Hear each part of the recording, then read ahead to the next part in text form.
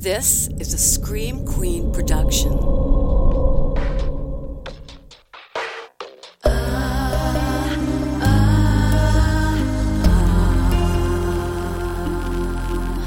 I never will forget the tragic ending met the day your last sunset. So dead, so dead. So dead, so dead.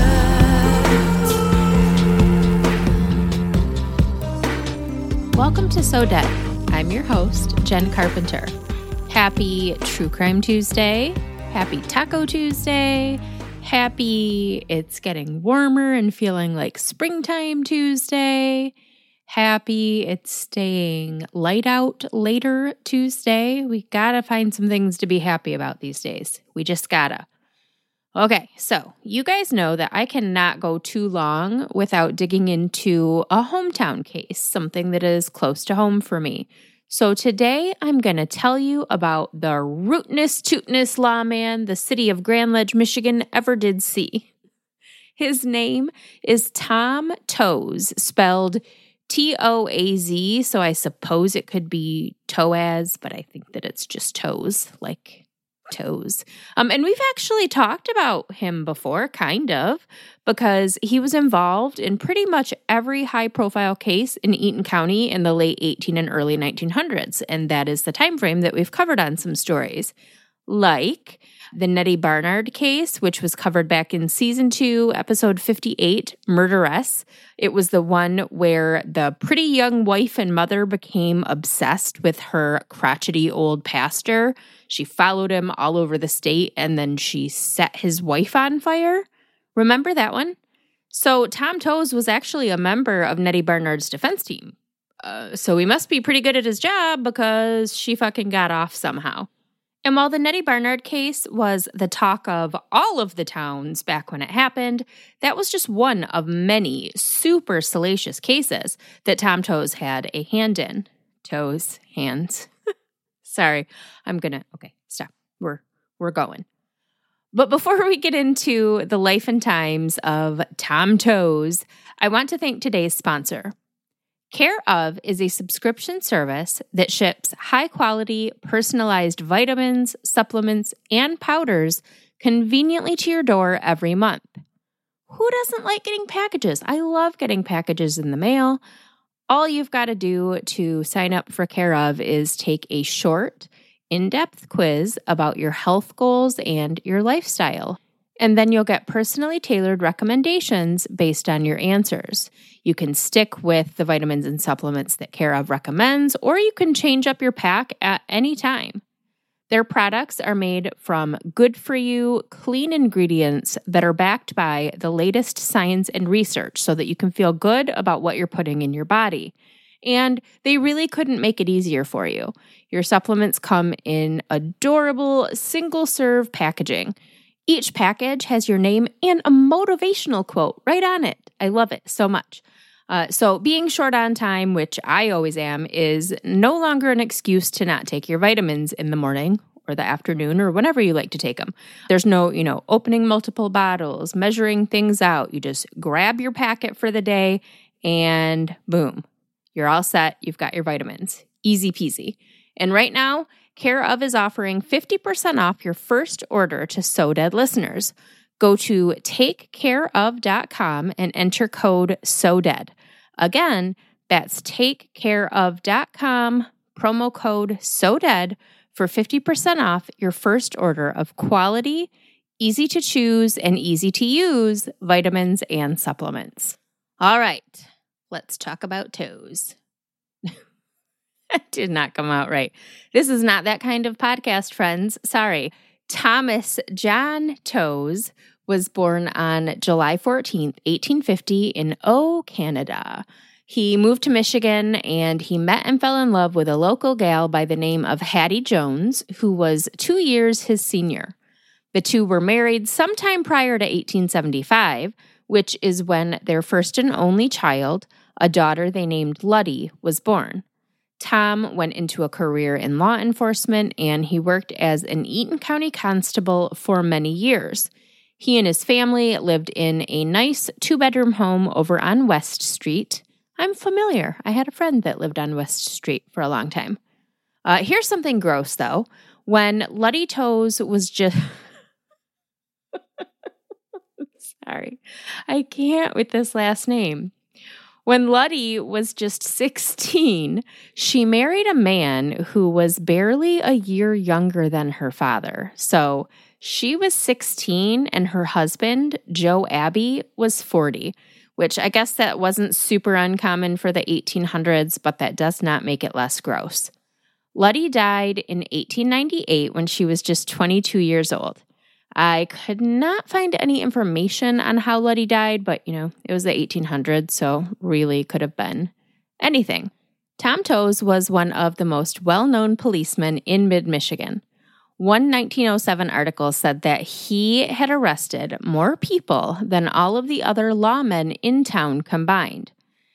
But then that same article said that the only thing that was preventing him from becoming sheriff was his politics. And I'm not sure what that meant. It did not explain further what his politics were or why they meant that he couldn't be sheriff. I mean, I would feel like anyone who was fit to be a constable should also be fit to be a sheriff, yeah? I don't know. Toaz was known for being tough on crime, which explains why law enforcement agencies liked him, but he was also well-liked by the public, even though he was always throwing everybody in jail. I mean, he had the highest arrest record in all of the land, and the people still liked him. In 1892, Toaz was part of the investigation into the Grand Ledge Miser murder. Ever heard of it? Of course you haven't, because I dug it up from old newspapers. Nobody talks about this anymore. So we're going to talk about it today. On November 14th, 1892, 75-year-old Civil War veteran William Lawman was murdered in his Grand Ledge home for the $300 he had in his possession, or was believed to have had in his possession. That would be almost $10,000 today, so it was quite a chunk of change. Lawman had no family. He spent very little money. He was known to brag about how he ate for 60 cents a week, sustaining primarily on bread and halibut, which sounds disgusting. He rented out the front part of his house to a man named Frank Butcher and his wife, so he was getting money there. He got a pension from his time in the military, so he had good money coming in and then very little going back out. But because Lawman didn't have a family, it took a few days for people to notice when he went missing. When his boarder, Frank Butcher, went to look for him, he found Lawman dead in his bed, bound and strangled. A week later, Frank Butcher's own brother, John, a father of 10, was arrested for the murder when Officer Tom Toaz found a can containing almost the exact amount of money that had been stolen from William Lawman, buried on John Butcher's property. Police were certain, based on the crime scene, that the murder was at the very least a two-man job, but John Butcher insisted he committed the crime on his own and that he'd been drinking that night. He just needed some quick cash. He had heard the old man Lawman, or Uncle Billy, as he was known around town, had cash stashed all over his cabin, so he decided to go and take it. He said that he didn't remember the specifics of what happened at Lawman's house, but that he remembered going there to take the money, and he remembered leaving with the money. So he must have killed William Lawman somewhere in the middle there. He was convicted of first-degree murder, and he was sentenced to life at Jackson Prison without the possibility of parole. In 1905, Tom Toaz investigated the strange death of Alger Pruden.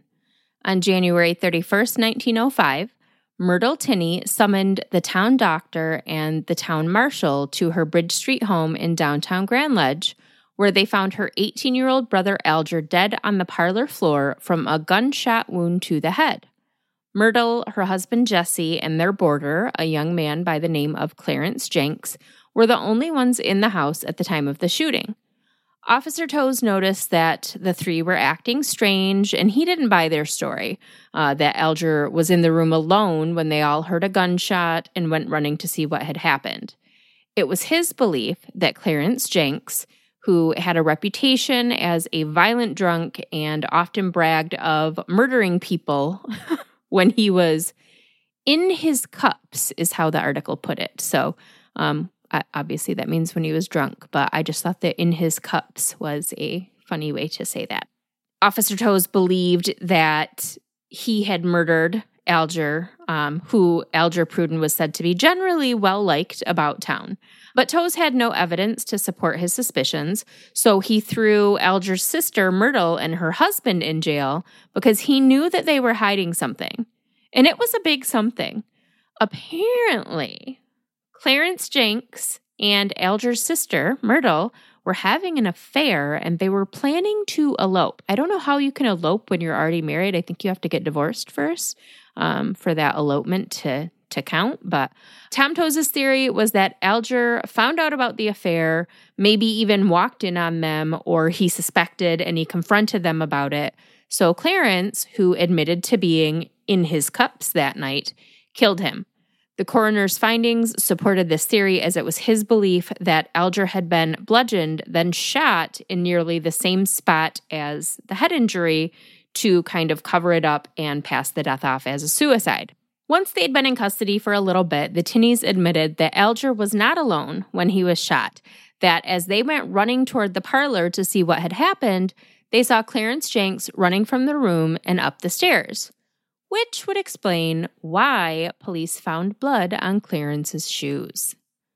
Clarence Jenks went on trial in May of 1905, but the defense actually had a pretty fucking strong case. Their star witness was Alger Pruden's former fiancée, 18-year-old Dolly Thompson. When Dolly ended her engagement with Alger to marry another man, Alger did not take it well. According to Dolly, about a week before his death, Alger entered her home uninvited, threatened her with a gun, chloroformed her, and was still in her home when she woke up several hours later. He told her that he assumed what happened between them meant that she would agree to marry him instead. So I feel like from that statement, it can be assumed that what happened between them while she was unconscious was that Alger raped her. And so then she was, unpure. It was the early 1900s, so she had to marry him now instead of the man that she loved. But Dolly was like, fuck you, fuck no, I'm not doing that, I'm not marrying you. And so Alger responded by threatening to kill her and himself. When Dolly threatened to go to authorities, he told her that he was just going to kill himself, and this all happened a few days before he died. So the jury presented with two very compelling possible scenarios: that he'd been killed by his sister's secret lover to keep their secret, or that he had taken his own life because he had lost the girl he loved and done horrible things to try to keep her, and it still didn't work. The jury decided that Dolly Thompson was a credible witness and that Alger Pruden probably did, in fact, take his own life. So Clarence Jenks was acquitted for the murder.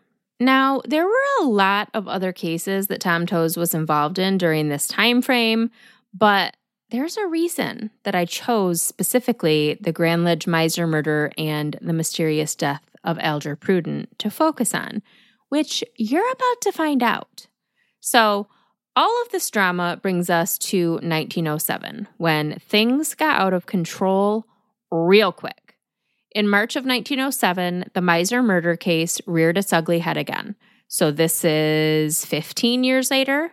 John Butcher, who was in prison for the murder, decided after being in prison for 15 years that he could not spend the rest of his life there. So he remixed his confession.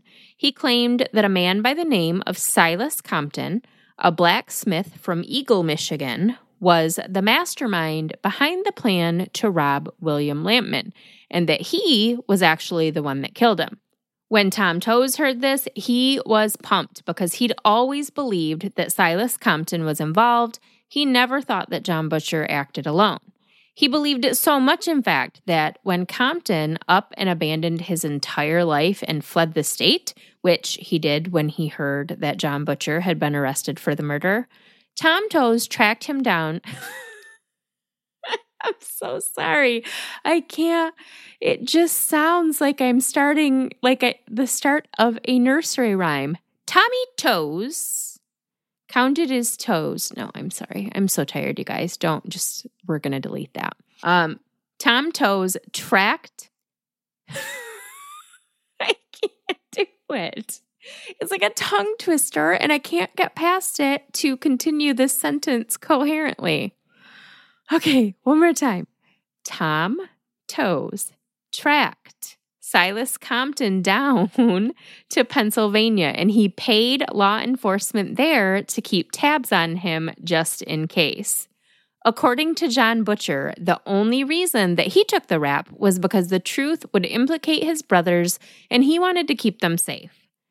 Allegedly, Silas Compton convinced the Butcher boys that Uncle Billy had thousands of dollars hidden in his house, and they came up with this elaborate plan to rob him.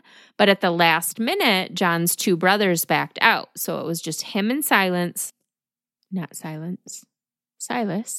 So it was just him and Silas that entered the Lampman home with the intent to rob it. They found the old man in bed, but before they could even tell him why they were there, they heard someone outside. So Silas Compton sent John Butcher out to keep people away from the house. John stood guard outside. Silas came out after a bit, tossed him some cash, and the men took off. It wasn't until John Butcher read about the murder a few days later that he realized Silas Compton had murdered William Lampman. Armed with this new information, authorities were like, well, shit, how do we find this guy now? It's been 15 years. To which Tom Toaz replied, I know exactly where he is. I've been keeping tabs on him this entire time. So Officer Toaz and the prosecuting attorney traveled to Pennsylvania, picked Silas Compton up, and brought him back to Grand Ledge to stand trial. That trial began on Monday, June 24th, 1907. The Compton trial wasn't the only high-profile case on Tom Toaz's plate that summer, though. Just a few days before the trial began, he arrested 3 Grand Ledge residents for enticing a child for immoral purposes. Allegedly, the trio took 14-year-old Lucille Maxwell from her Grand Ledge home out to Portland, which, for those of you not local, that's just another town, a good little 20-minute drive down the road, not too far. Well, probably a lot farther back in the early 1900s, but nowadays it's about a 20-minute drive. So these 3 people basically took this little girl out to another city to pimp her out. And who were these 3 individuals? Ambrose Gallup, one of the wealthiest men in Grand Ledge at the time, his friend Frank Brown, and a woman named Myrtle Tinney. Myrtle Tinney, the sister of Alger Pruden, who is the teenager who maybe took his own life, maybe was murdered in his sister's Bridge Street home. So, this was a big fucking deal around Grand Ledge. A bunch of well-known, upstanding residents charged with running an underage prostitution ring in Grand Ledge?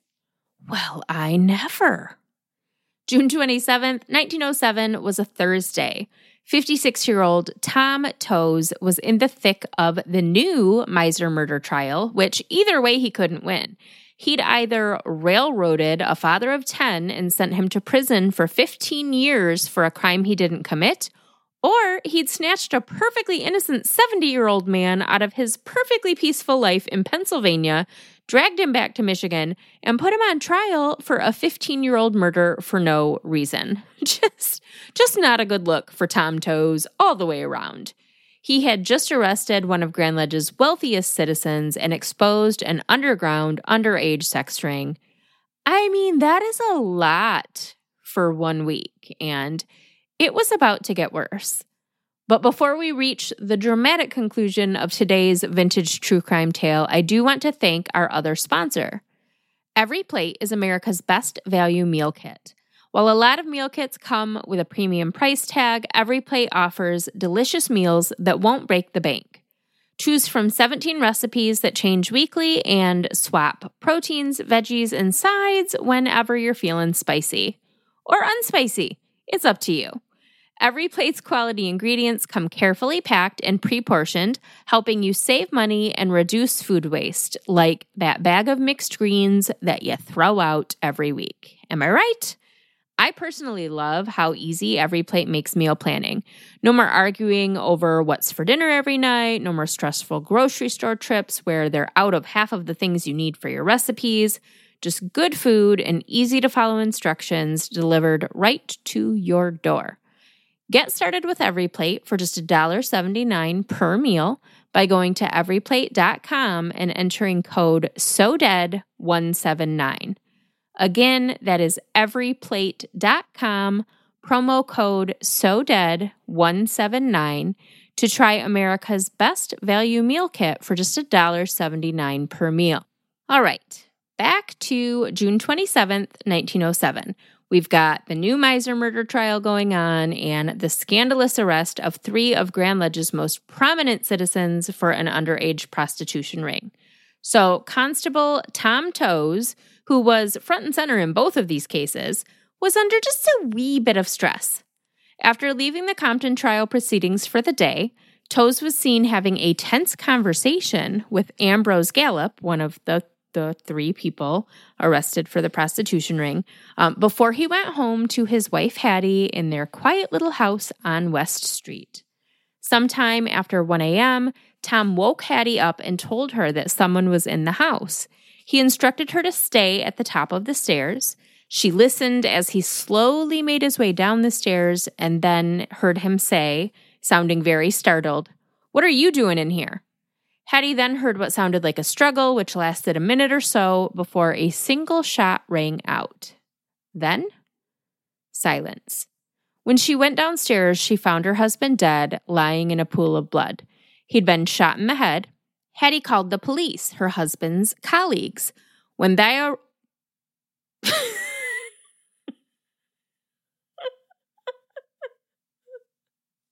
don't know what the fuck that was. Well, oh my God, I am so tired and I am okay. When they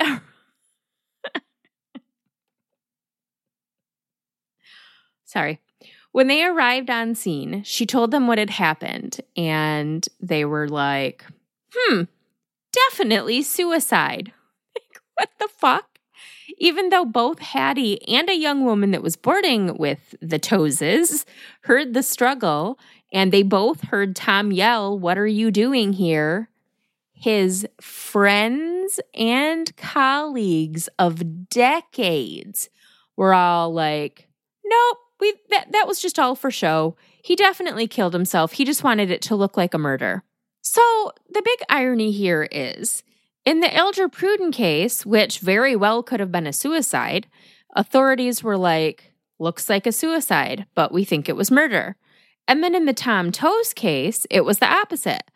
Definitely looks like a murder, but we're sure it was a suicide. Like, what the fuck were these guys doing?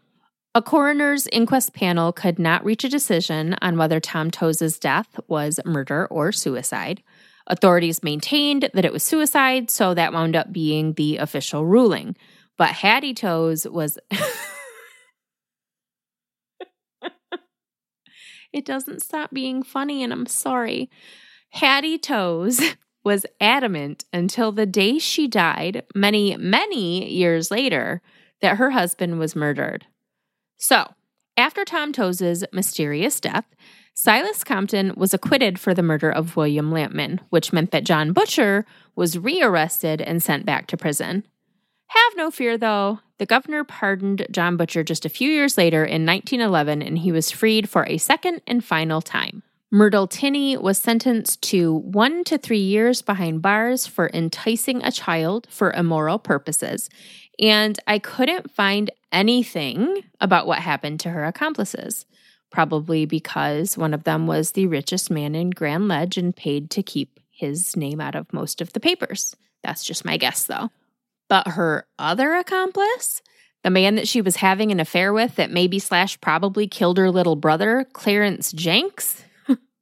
In 1912, when he was 32, Clarence Jenks murdered a teenage girl and then killed himself in front of a restaurant full of people. Clarence was married at the time, but he had become obsessed with 18-year-old Inez Volkema, a waitress at the Grand Rapids restaurant that he frequented. He became so obsessed with Inez that his wife filed for divorce and he had to move in with his auntie. On October 15th, 1912, wearing his uncle's best suit, Clarence entered the restaurant during the dinner rush and proposed to Inez in front of the entire restaurant. She turned him down, of course, because ew, fuck you, get away from me. I just serve you grits every morning. Ew. And as she turned away to serve the order that she was carrying in her hands to a table, Clarence pulled out a gun and shot her in the back, killing her instantly. He then, in front of the entire restaurant, shot himself in the head. The bullet only grazed his temple, so he pulled a vial containing 2 ounces of carbolic acid from his pocket and swallowed it. He was dead before police arrived. And now I am also deceased because that entire story was way too wild, like way too wild to be a thing that actually happened anywhere, but especially in Grand Ledge. And if you're not local to like the Lansing area or Michigan even, and you're not familiar with Grand Ledge, just picture the cute, small, perfect little town where like everything gets swept under the rug and nobody talks about the unpleasant things and the town's image is actually more important than what's really going on. That's Grand Ledge in a nutshell for you. But there are still so many questions about this one. Was Tom Toaz murdered? Of course he fucking was. That's not a question. But by who? I mean, who killed him? So many options. And why did the police, his colleagues, cover it up? What are your theories? I would love to hear them. And that is the story of Eaton County's most infamous lawman that everyone forgot about after he died.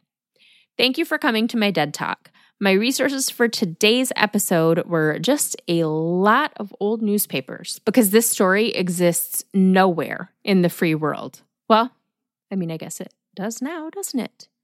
All right. Time for a little liquid cheese. I think I've mentioned like 4 times during this episode that I am really tired. And so as I was kind of finishing up and getting ready to record, I could not, for the life of me, think of a, I can't even think of the word.